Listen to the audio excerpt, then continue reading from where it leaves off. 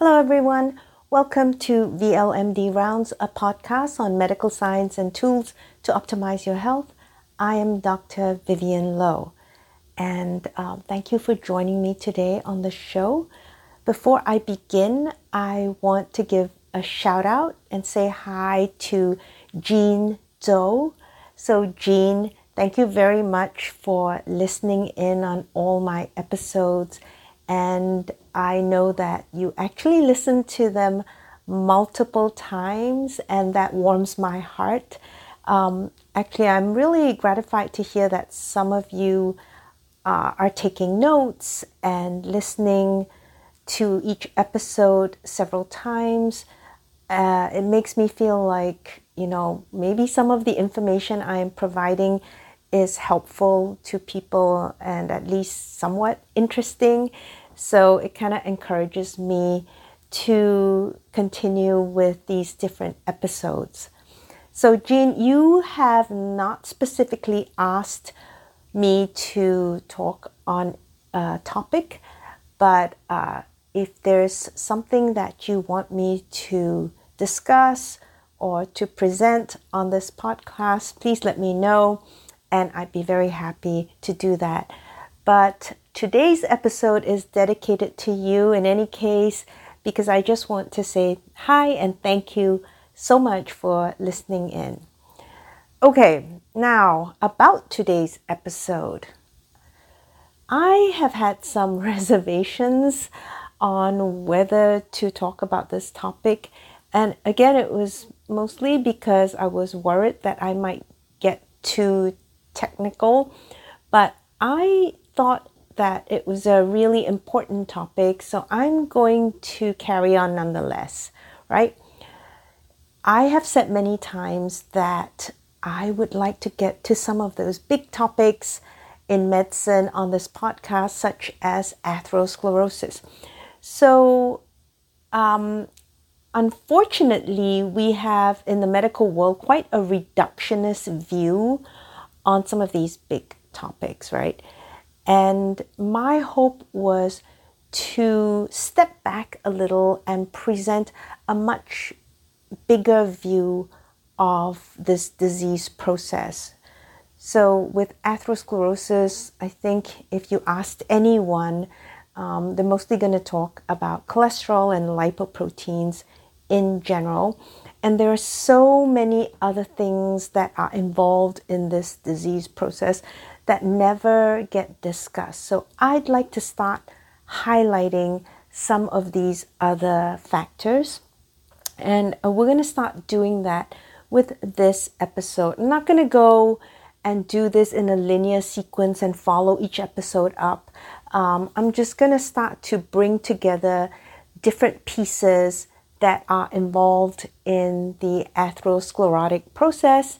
And then hopefully after, several of these episodes, we can step back and see a much bigger view with regards to this disease, a lot more than just cholesterol and lipoproteins. I will get to those topics, but they're not the only things that are important in atherosclerosis. So that's why today we are going to be talking about the glycocalyx. Let's go.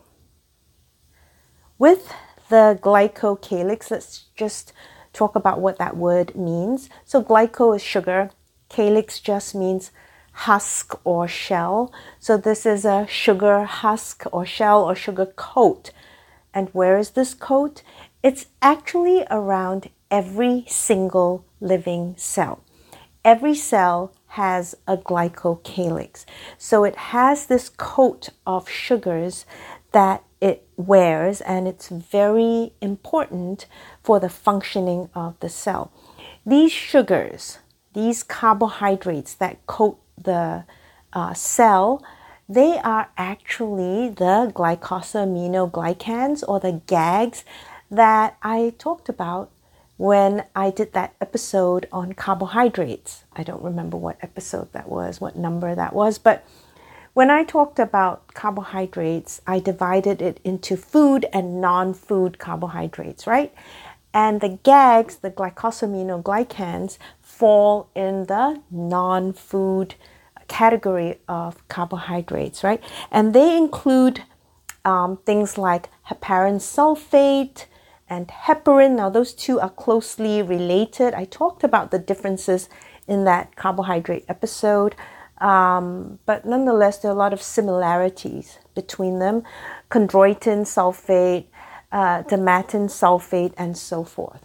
All right, so these are all the different carbohydrates that are very important in this sugar coating around every living cell. Now, these sugars, these carbohydrates, can themselves be bound to other substances, other molecules.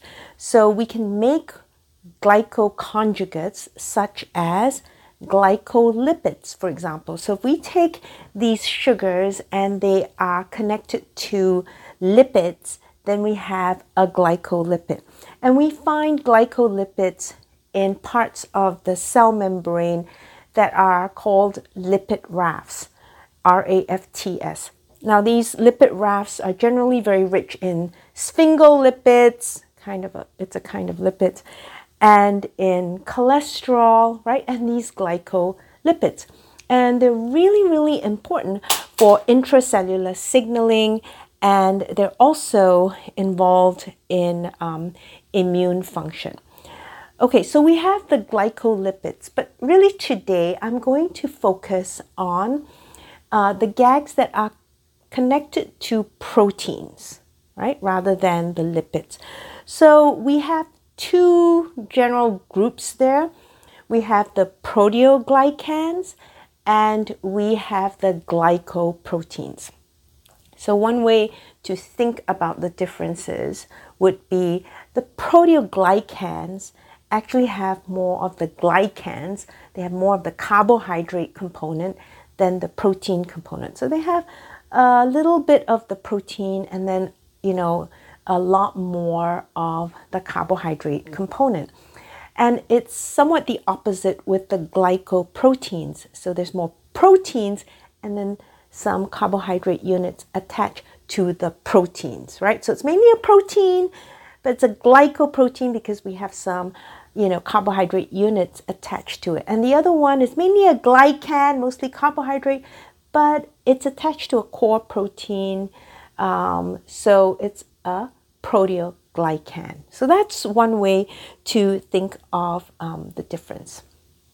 Now, proteoglycans, they are the major component of the extracellular matrix, right outside the cell, and they used to be called mucopolysaccharides.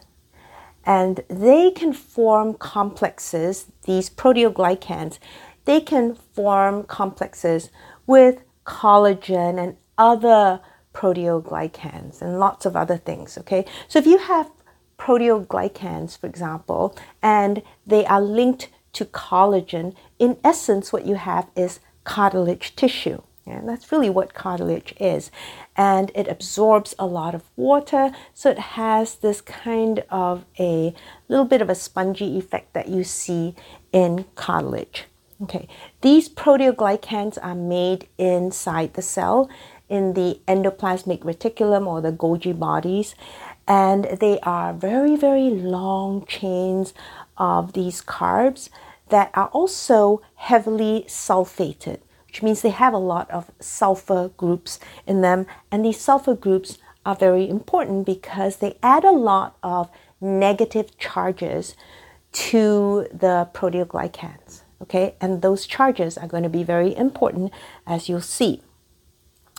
So these proteoglycans, generally we have the syndecans, syndecans,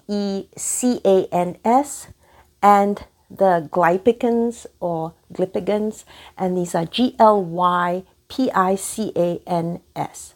Okay, now in the syndecans and the glypicans, the glycosaminoglycans attached to them, the GAGs, the carbohydrate chains attached to them, are mostly heparan sulfate. 50 to 90% would be heparan sulfate. You have some chondroitin sulfate, but it's mostly heparan sulfate, and we're not going to really focus on the chondroitin sulfate today. We're going to focus on the heparan sulfate a little later on. Now, when you look at a proteoglycan structurally, you can think of it as having three parts. There's one part that's sticking outside the cell, right? After all, we said it was a coating. So that's the part that you see outside the cell.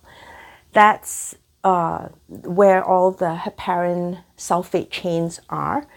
Then you have that core protein that it's attached to, and that core protein also has a transmembrane domain, and that means it passes through the cell membrane once. Okay, so single pass. So that protein passes through that cell membrane, and then it has a fairly short cytosolic domain. So it has a part of it sticking into the cytoplasm of the cell.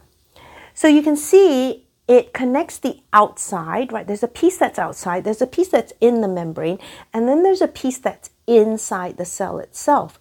So this is going to be important because now we can have cell signaling, right? We can communicate what's going on outside to the inside of the cell and vice versa as well. So that's why they are important.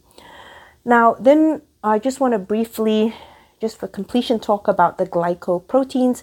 These are highly branched short chain carbohydrates that are attached to the protein part, and they are very much involved in cell-to-cell interactions. Some famous glycoproteins that you don't maybe even think of as glycoproteins would be things like TSH, thyroid stimulating hormone, follicle stimulating hormone, or FSH, luteinizing hormone, LH, and also erythropoietin, which is found in the kidneys, right? So a lot of people don't realize it, but those are glycoproteins.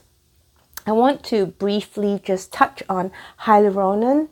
So hyaluronan, or hyaluronic acid, is different from the other GAGs in the sense that it's linear, so it's not branched, it's linear, it's also non-sulfated. So you don't see sulfur groups on them, which means they're much less negatively charged than something like heparan sulfate, for example, okay? And this hyaluronan is very important in connective tissue. You find it in epithelial tissue and also neuronal tissue.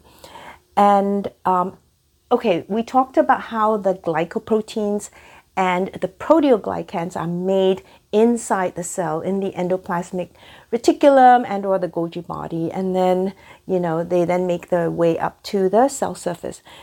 And, they are formed through a process of glycosylation.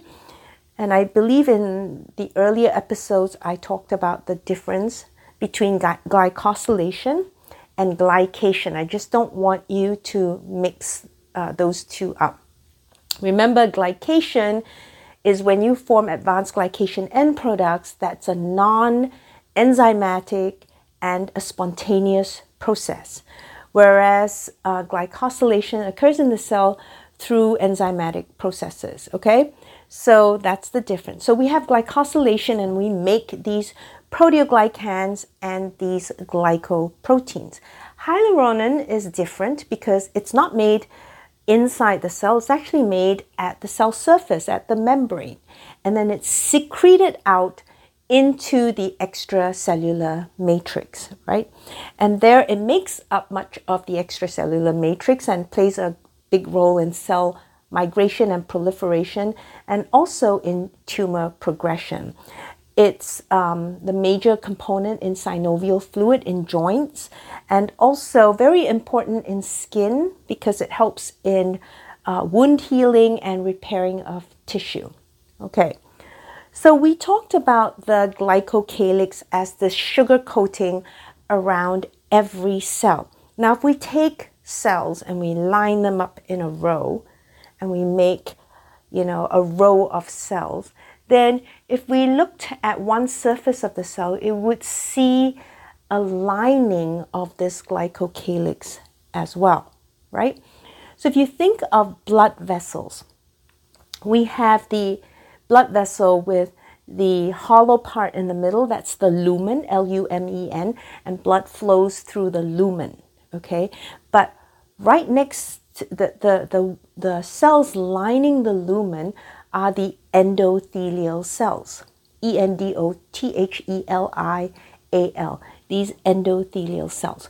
Now remember again, every cell has a glycocalyx, so no different here. The endothelial cells will have this glycocalyx, and in the blood vessel now, if you look through it like a tube, then you're going to see this glycocalyx really lining the lumen, because the cells are lining the lumen, and then you have this glycocalyx sticking out of the cells.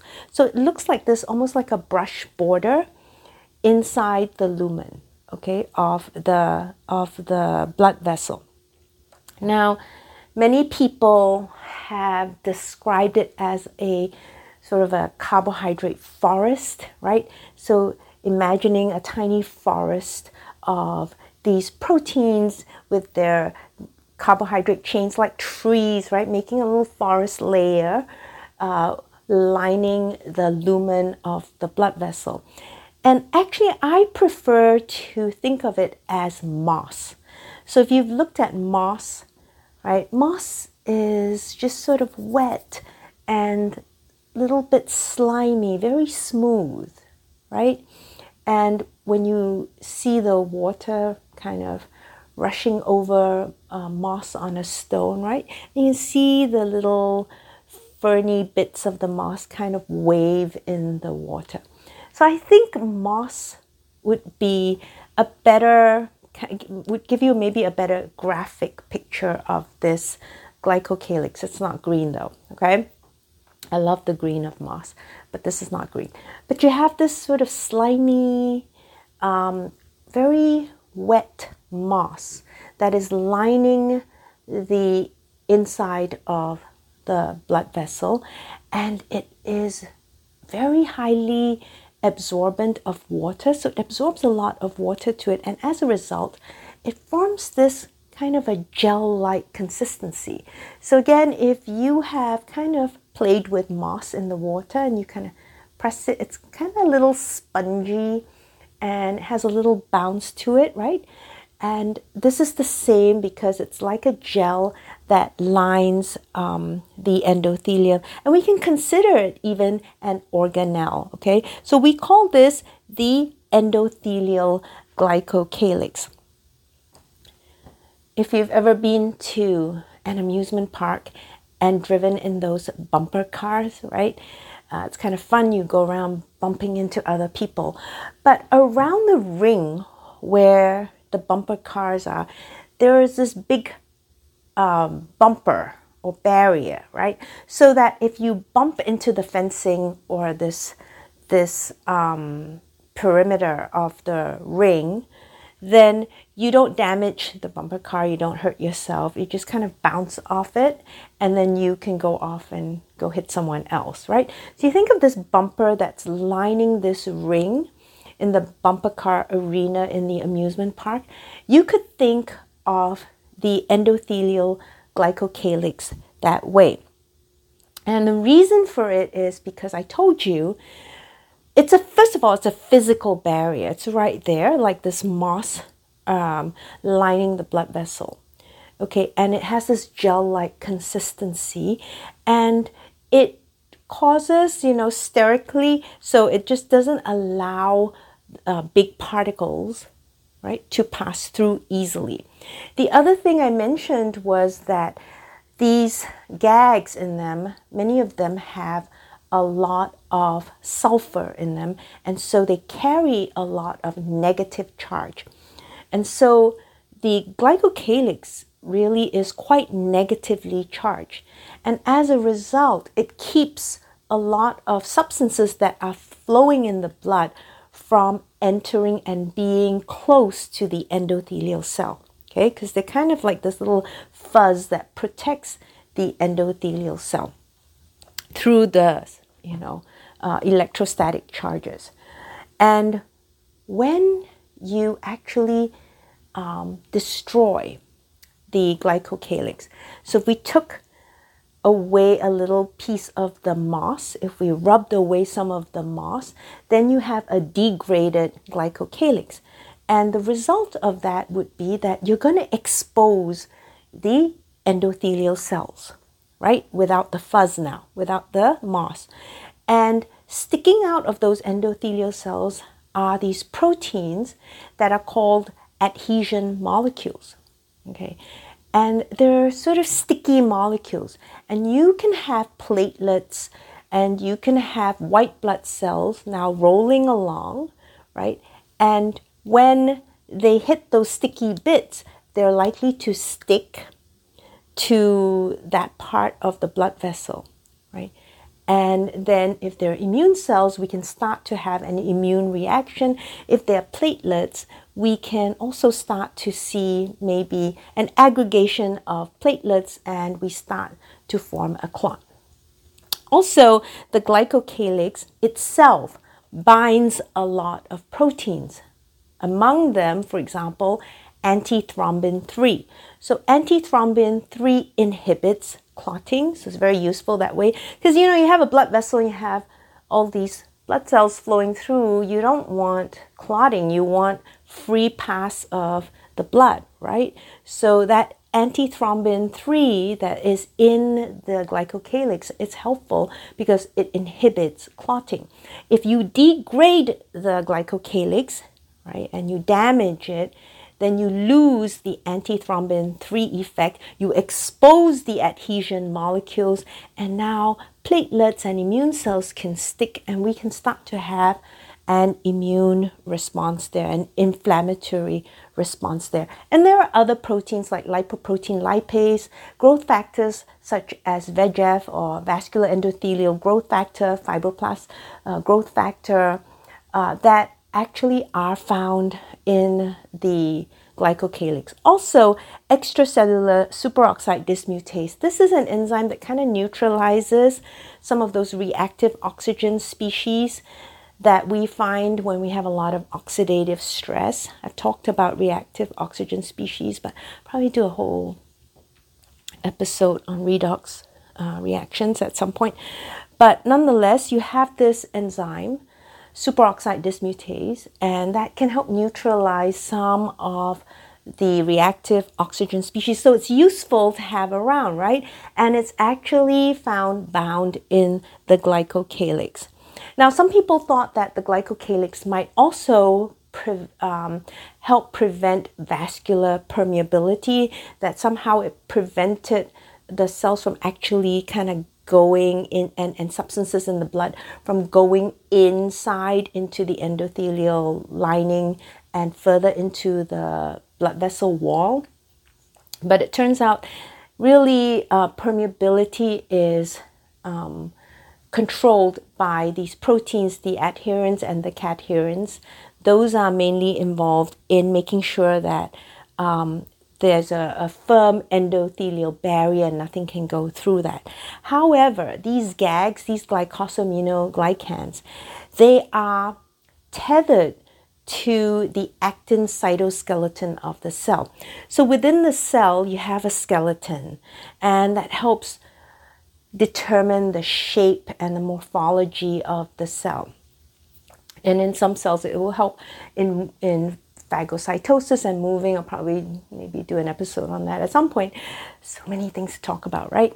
So we have this interior scaffolding that is made up of actin proteins. We call that the actin cytoskeleton. And these GAGs, these glycosaminoglycans, are actually connected to the cytoskeleton, the interior of the cell.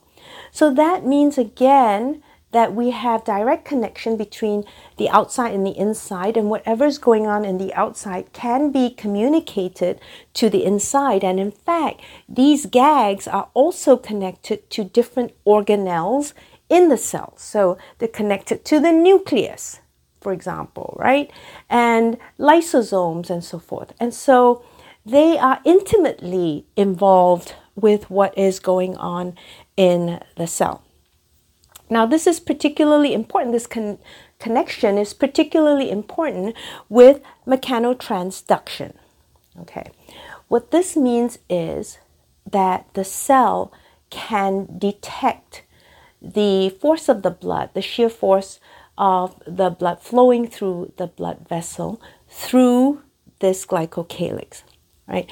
The analogy again that people use when they talk about that forest analogy of the glycocalyx being like this little forest lining around the inside of the blood vessel is that when you have the wind blow through the trees, right, there's this ripple effect, and this ripple effect, whatever it's connected to, the tree is connected to, right, can sense this ripple effect. I still like my moss analogy because you can see that with moss as the water is flowing over it, right, it kind of does this wavy thing. And you can imagine if the end of the cell, if the end of the moss is connected to the inside of the cell, then really that inside can sense the flow of the water, or in this case, the blood in the blood vessel. All right, so that's how you can think of it. Now, the faster the flow of the blood, right, then what's going to happen? You're going to have increased force, right? And this is going to signal the endothelial cells, right, to make nitric oxide. So nitric oxide, I'll probably do an episode on that.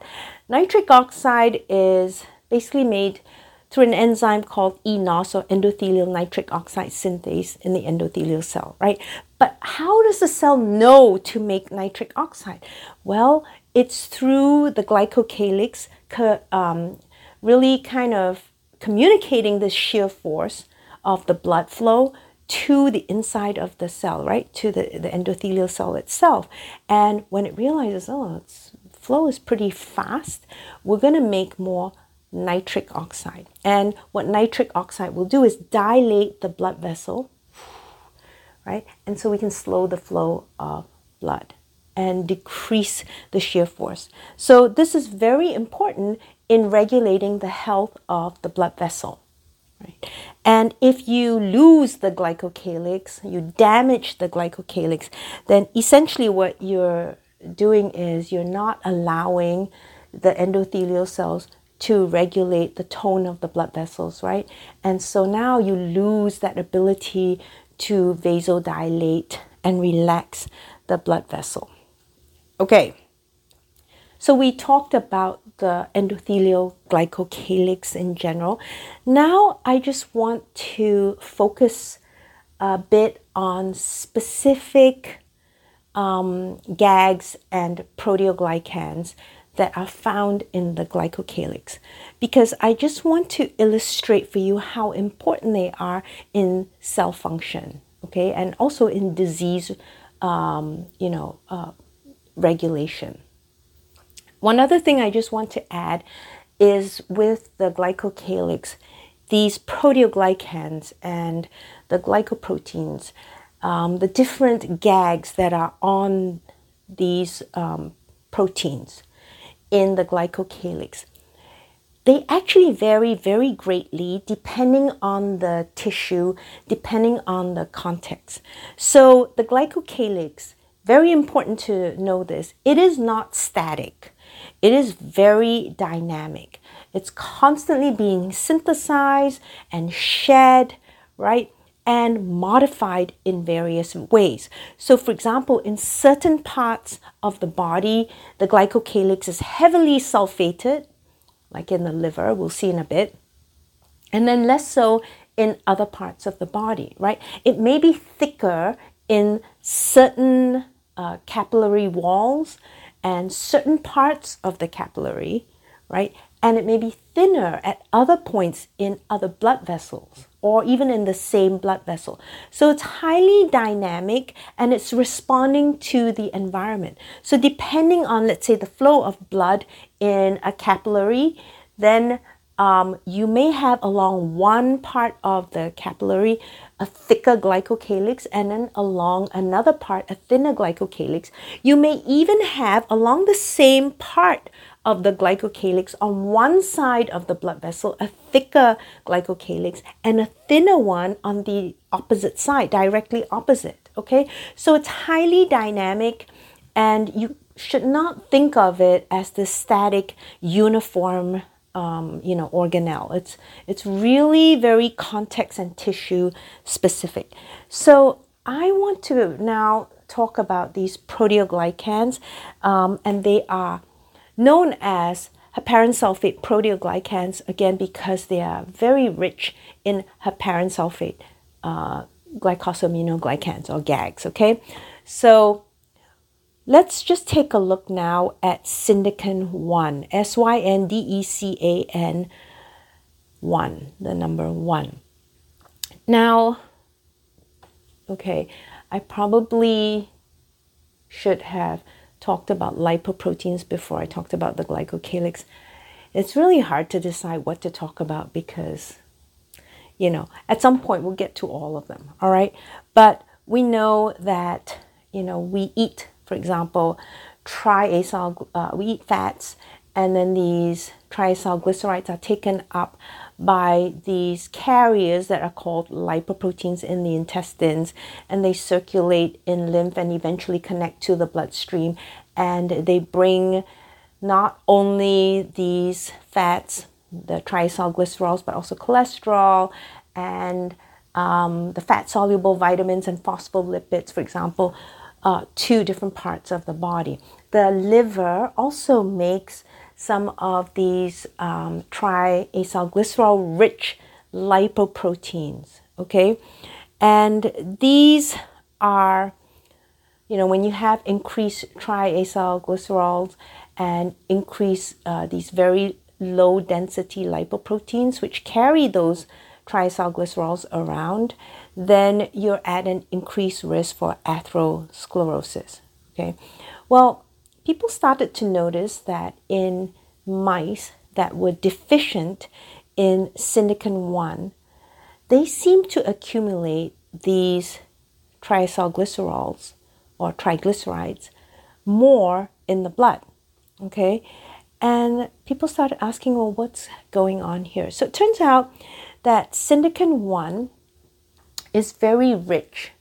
It's a proteoglycan full of heparan sulfate. It's very rich in the microvilli of hepatocyte basal membranes facing the space of Dece. So the space of Dece is a place in the liver where a lot of these lipoproteins that are carrying all these fats around, they are taken up by the liver, okay? So we're kind of taking them back into the liver. So we notice that these areas in the liver, these microvilli in the space of Dece, have a lot of the Syndecan 1. And it turns out that this is because it's really the primary hepatocyte sort of proteoglycan receptor for these, triglyceride-rich lipoproteins, okay? So we traditionally thought that the lipoproteins that were carrying these triglycerides were mostly cleared by the LDL receptor. So you have this LDL receptor sitting in those liver cells, and they would take in the LDL, but we thought maybe they took in these these high triglyceride lipoproteins, the very low density lipoproteins as well. And actually, it turns out that the primary receptor would be Syndecan 1. It's a heparan sulfate proteoglycan, and it is a major contributor to clearance of triacylglycerol-rich lipoproteins in the liver. In particular, they tend to take in the smaller VLDLs, whereas the LDL receptor tends to take the larger of those triglyceride-rich lipoproteins.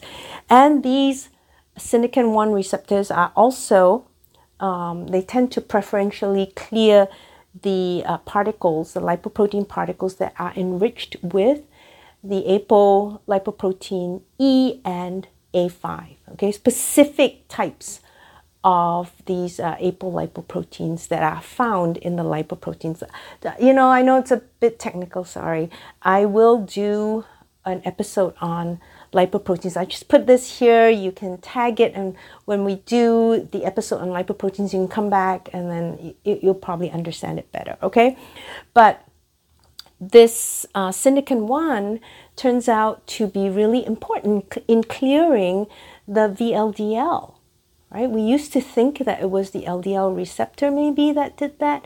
And no, it's actually syndicin 1. So it's part of the glycocalyx that is helping the liver clear the VLDL. Okay, and we see this also in human fibroblasts, right? This is an article from Arteriosclerosis, Thrombosis, and Vascular Biology by Foley et al. From 2013. And the thinking at the time was, again, these LDL receptors and LDL receptor-related protein, which is called LRP1, that they were the major receptors in the liver to take up the VLDL, the very low density lipoproteins that contain or that carry a lot of the triglycerides. But it turns out that actually the heparan sulfate proteoglycans in the glycocalyx are very important, and they take in these VLDLs. So in vivo, in mice, what they did was they blocked the LDL receptor, and they noticed that the clearance of these VLDLs was decreased by 45%. So yeah, okay, the LDL receptor is important, but it didn't actually, decrease the clearance 100%. It was just decreased by 45% when they blocked the LDL receptor. When they blocked LRP1, then the clearance was decreased by 55%. Okay, all right. But when they blocked both, they blocked LDL receptor and LRP1, the clearance was only decreased marginally more. It went down by 60%. So clearance was just in total decreased by 60%. So something else was involved here, and it turns out that it is the heparan sulfate proteoglycans that are actually taking in the VLDL. Okay. Furthermore, in this, that was syndicin 1. We're going to talk about syndicin 4. This is another proteoglycan in the syndicin family. Syndicin 4, just like most of the proteoglycans, they're important in acute tissue repair, cell-to-cell interaction, cell migration and proliferation, matrix remodeling. Okay, all the proteoglycans do that. Anyway, when they took vascular smooth muscle cells from blood vessel walls and they treated them with oxidized fatty acids, the omega-6 fatty acids that were now rancid or oxidized, then these oxidized fatty acids actually upregulated the formation of syndicin 4. Okay, and the process by which this happened was actually by the generation of hydrogen peroxide and activation of oxidative stress. Okay, so we have reactive oxygen species forming when you have the presence of these oxidized fats. And then you make more syndicin 4. You also shed more of the syndicin 4. You make more and you shed more of the syndicin 4. And they noted that oxidized LDLs, these lipoproteins that were oxidized, actually decrease the thickness of the endothelial glycocalyx. So they actually damaged the glycocalyx, and you had a lot of this shedding of the syndicin 4, and they increase platelet endothelial cell adhesion. Okay, again, because we expose now the cell surface, and now we can have stickiness of platelets and other immune cells to that layer. And actually, if you give superoxide dismutase or catalase, these are enzymes that neutralize those reactive oxygen species, you can prevent the stickiness from happening, even with the degradation of the glycocalyx. So we know this is what happens when you degrade the glycocalyx, is that you form a lot of these reactive oxygen species and you set up an inflammatory environment, okay? Now, so the syndicin 4 is going to be a result of the formation of these oxidized LDLs. We also have these group of enzymes, sorry for the technical name, but these are the group 5 PLA2 enzymes. Don't worry about it. But they actually can modify LDL, okay? So you have LDL floating around and you have this group 5 secretory PLA2 enzymes, and they can change the LDL in the presence of the glycocalyx. And once you modify the LDL, then you're going to open up in the LDL itself, these lipoprotein particles, these binding sites that cause the LDL itself to bind to the glycocalyx. Okay? So now we have the modified LDLs bound in the glycocalyx. We have syndicin 4 increase, right? And macrophages, my favorite immune cells, come along, and now they can gobble up the LDLs, the oxidized LDLs, because when you have a lot of syndicin 4, it also decreases cell motility.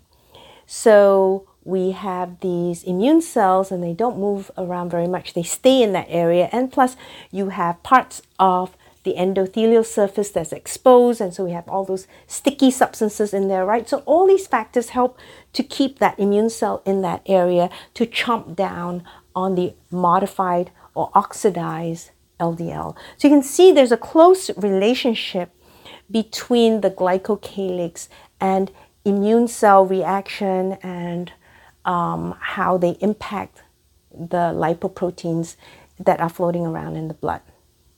Okay, so here's another one that I want to bring to your attention, again, to highlight the importance of the glycocalyx to this, process of atherosclerosis and to the circulation of lipoproteins in our blood. So we have these lipoproteins. Here I'm going to just talk about the LDL, or the low density lipoproteins. And they carry mostly cholesterol, which is why you hear a lot about them in the medical world, okay?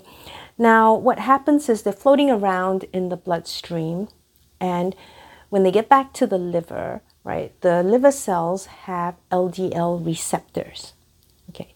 And these LDL receptors can now take the LDLs from the plasma, right? They take that LDL from the plasma and bring it back into the cell. So we remove it from the plasma, and as a result, your circulating blood levels of LDL would drop, right? And normally what would happen then is that the LDL receptor, once it's brought the LDL into the cell, it can be recycled and it can go back up to the cell surface where it's ready to work again, take in the next LDL that comes along. Okay? Now, we have something called PCSK9, proprotein convertase subtyrosine connexin type 9, which is why we call it PCSK9, because if we were to use the full name, this episode would probably last a few more hours. It's quite a mouthful, right? So we'll just call it PCSK9, which is a protein. The thing about PCSK9 that's really important is that it actually binds to the LDL receptor. Okay, remember the receptor sitting on the liver cell, waiting for the next LDL to come along so it can take the LDL into the cell and then resurface at the cell membrane to take the next LDL in. Well, the PCSK9 binds to the receptor, and then it causes the degradation of the LDL receptor, which is a protein, in a lysosome, right? So we're going to break that down.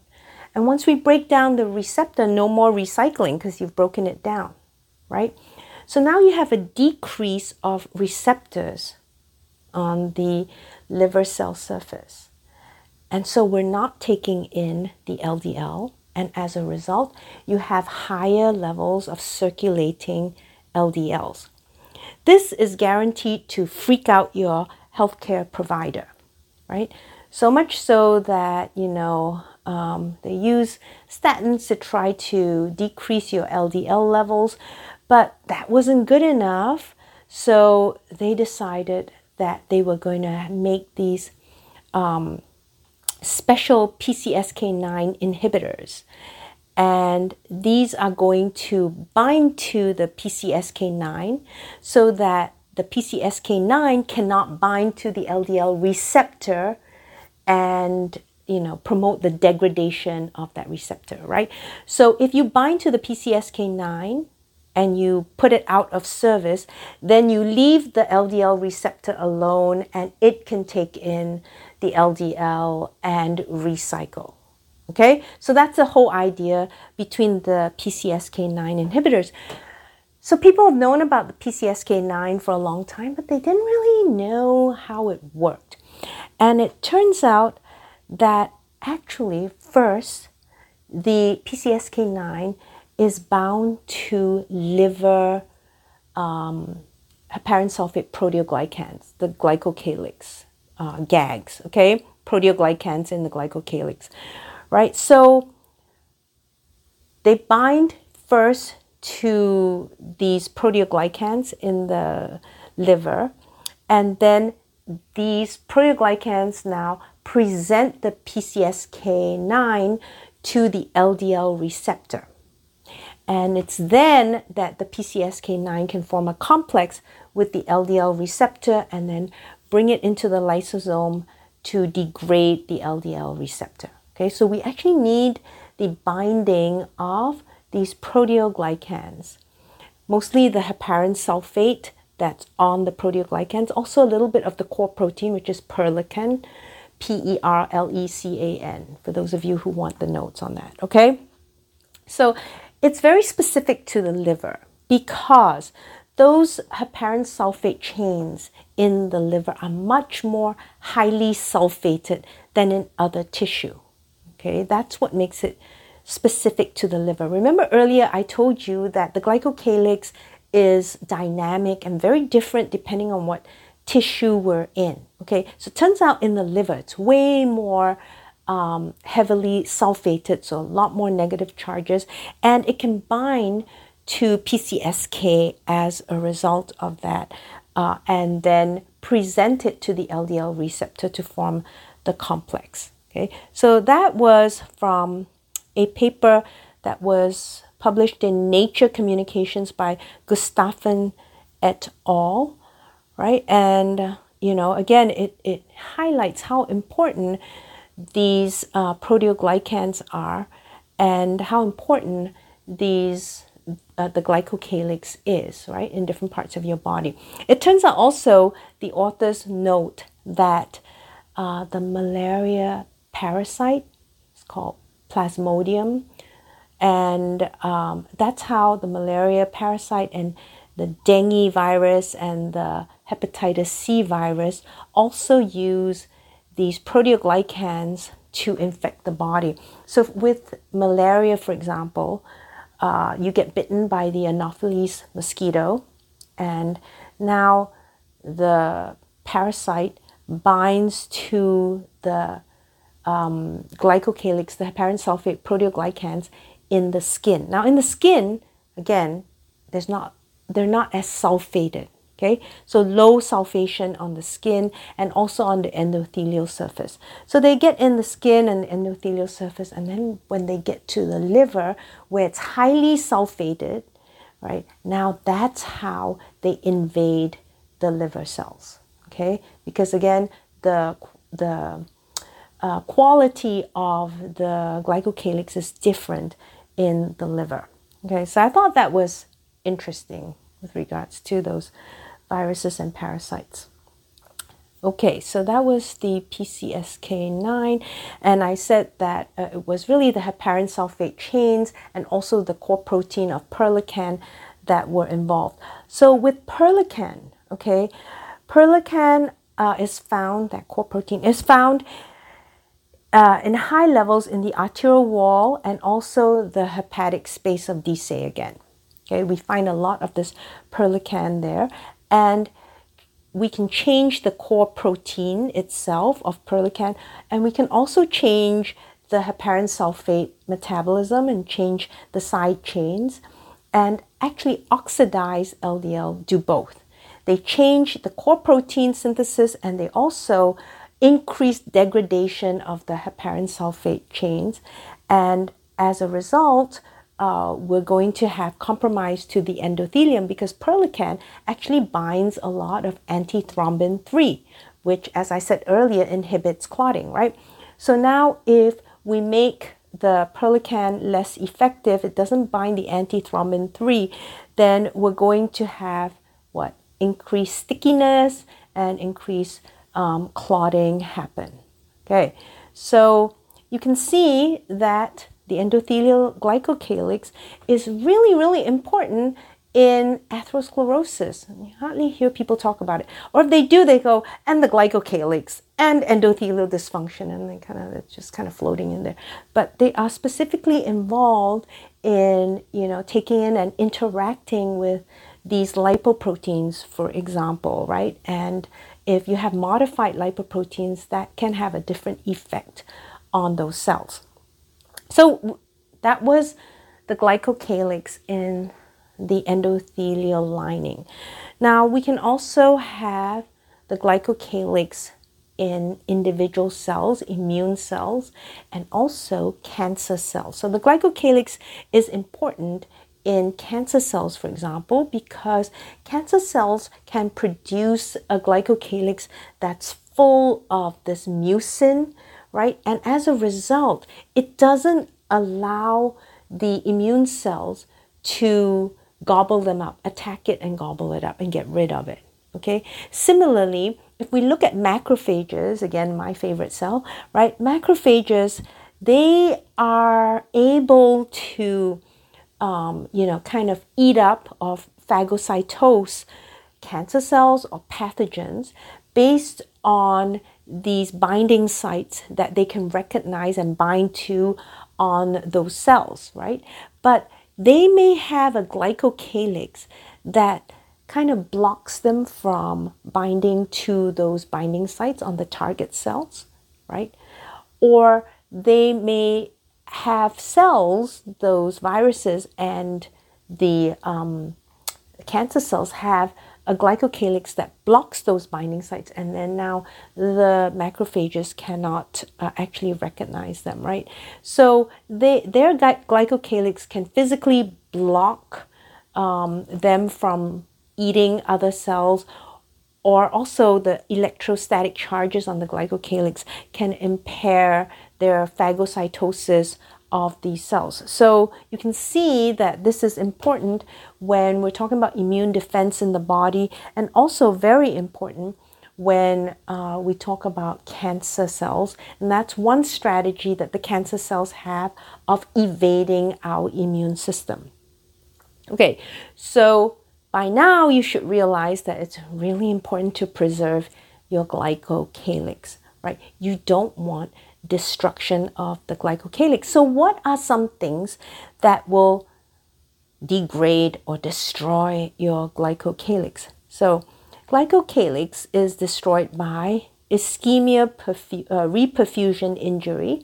So this is when you have reduced blood flow to an area, and then after a while you suddenly have blood flow again to that tissue.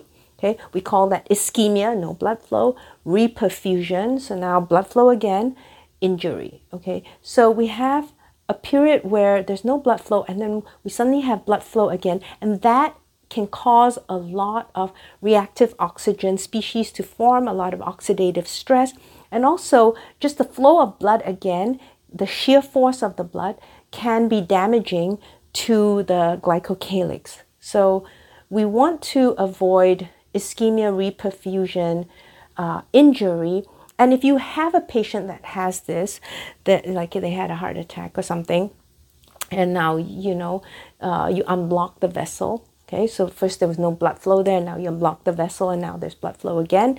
So that would be an example of ischemia reperfusion injury, right? So you have those patients and you want to decrease the breakdown of the glycocalyx. Well, it's useful to give them steroids, hydrocortisone, and also vitamin C, because I told you that much of this is due to the formation of reactive oxygen species as a result of oxidative stress. So if we give an antioxidant like vitamin C, then we can rescue the tissue from this ischemia reperfusion injury. So this kind of made me think of, I don't know if any of you have heard of the MAVIC protocol. So this was several years ago. And I think it was named after the physician who used this protocol, MAVIC. And he started giving people in the ICU, especially those with ARDS, lung injuries and so forth, and sepsis, he started giving them high dose intravenous vitamin C. And it seemed to have, in some of his case studies, really survival benefit and really helped those patients recover faster. And there were some dramatic case reports where, you'd have this white out lungs, and then after 2 days, the lungs, which is unheard of with ARDS, the lungs are completely clear and the patient's extubated and so forth. So a lot of places started trying to use this protocol, the MAVIC protocol, and I believe that the studies were quite disappointing because they found no survival benefit and didn't seem to change anything or help. Now, one of the things that causes damage to the glycocalyx is if you actually flood the patients with fluids, IV fluids. Okay, so when we do resuscitation and when you have an ICU patient, generally, most times people like to give a lot of IV fluids. And what we know now is that when you do that, that you stand the risk of actually damaging the glycocalyx more when you overhydrate the patient.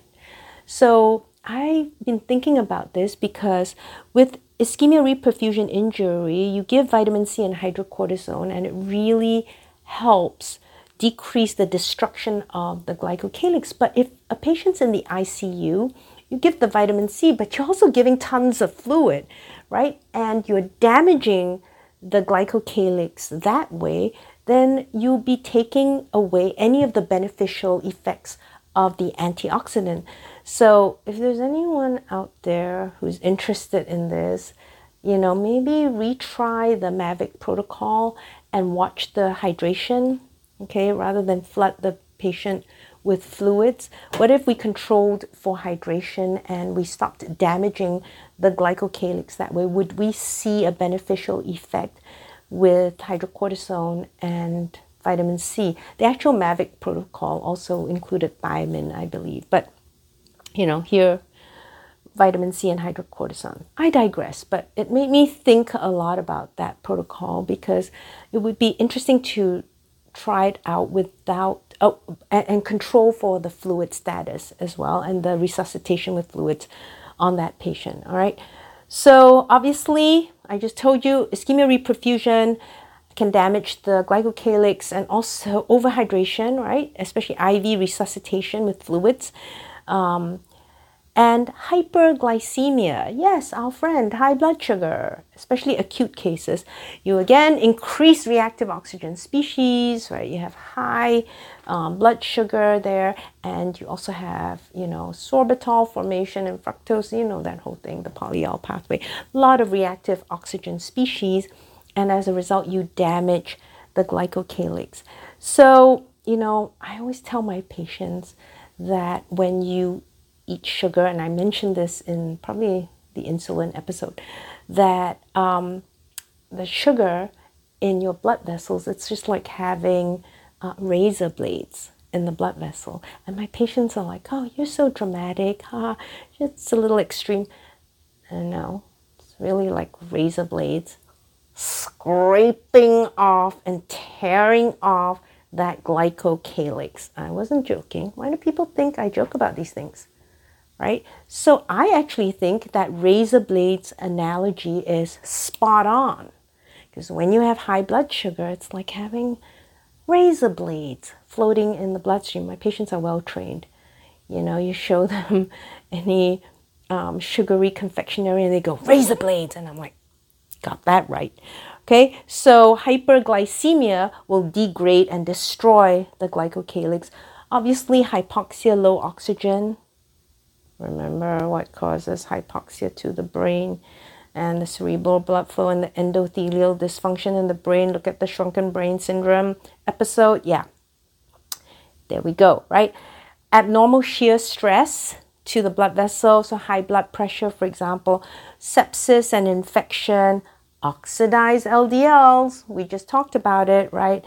And tumor necrosis factor alpha. So, you know, some of these inflammatory cytokines can destroy the glycocalyx. So guess what? Don't do any of those, right? That's the goal. All right, time for our wrap up.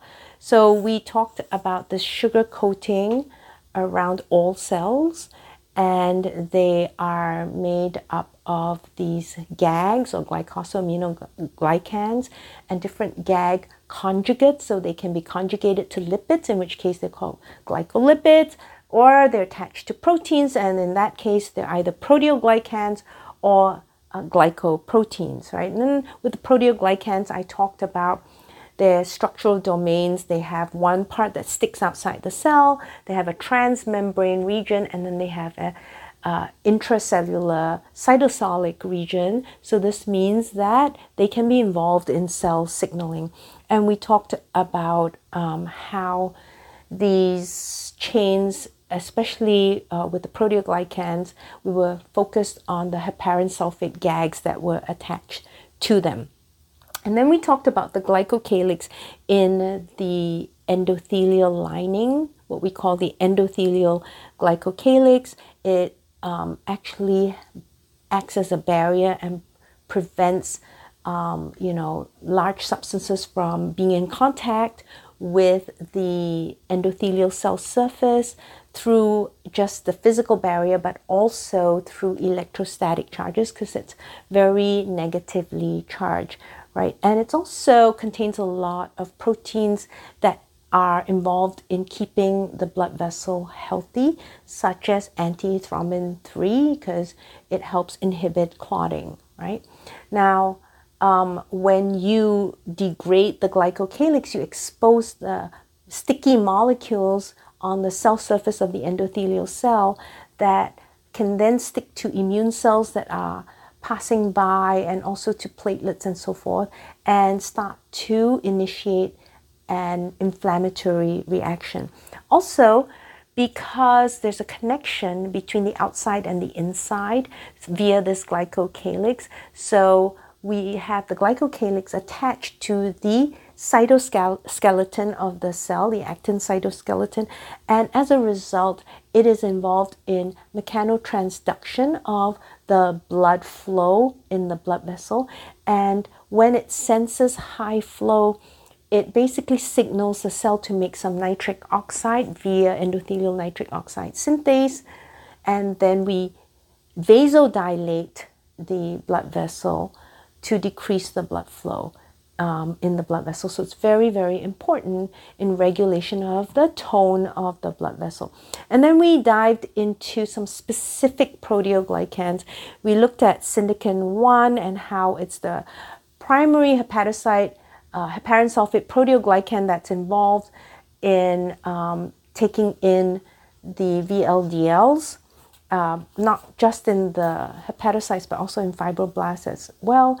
We looked at syndican 4 and how oxidized LDLs can increase the formation of syndican 4, and this now causes thinning of the endothelial glycocalyx, but it also helps the macrophages kind of chomp down, stay in that area and chomp down on those oxidized LDLs, right? And, modified LDLs will actually bind better to the glycocalyx. And again, that's when the immune cells, the macrophages, can come and try to chomp them up, try to phagocytose them, right? We also looked at these heparan sulfate proteoglycans and the PCSK9.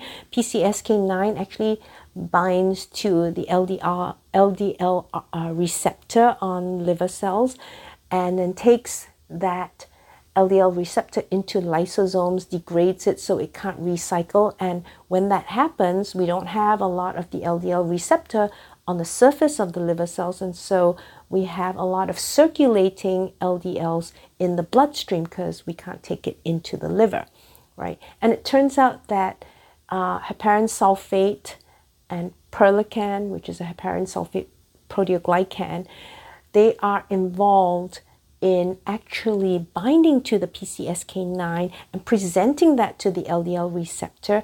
And now PCSK9 can form a complex with the LDL receptor and help degrade it that way. Okay, so if you inhibit those proteoglycans, you actually could inhibit PCSK9. That's one way to inhibit PCSK9. All right, so we also talked about the things that destroy your glycocalyx, and they would be ischemia reperfusion injury, kind of over-exuberant fluid resuscitation, hyperglycemia, hypoxia, abnormal shear stress, high blood pressure in the blood vessels, sepsis, infection, oxidized LDLs, and inflammatory cytokines such as tumor necrosis factor alpha. So the key to keeping a healthy glycocalyx is, of course, to decrease oxidative stress, right? So avoid the high sugar situations. Try to avoid ischemia reperfusion injury, hypoxic, situations. So, for example, if you have sleep apnea, get that CPAP. You don't want hypoxia because that will degrade and destroy your glycocalyx, right? So anything that decreases oxygen to your tissues is going to be, bad for your glycocalyx. And, you don't want to consume a lot of those inflammatory omega-6s. We talked about that in the fats episode because, those oxidized fatty acids can also damage and destroy the glycocalyx. So we want to reduce overall inflammation so that we keep the glycocalyx nice and healthy. Okay, so that was it for this episode. I got through that. I hope it was not too technical, folks. Like I said, I will be talking about lipoproteins and cholesterol in greater detail in further episodes. So this might then make a little bit more sense. Sometimes you just don't know which piece to present first. So, okay, we did the glycocalyx. Check. So we'll move on. And again, if there are other topics you want to hear about, just write to me, let me know, and I'll get to them. Okay? So for now, signing out from VLMD Rounds, I'm Dr. Vivian Lowe, and I sing the body electric. Thanks for listening. Bye.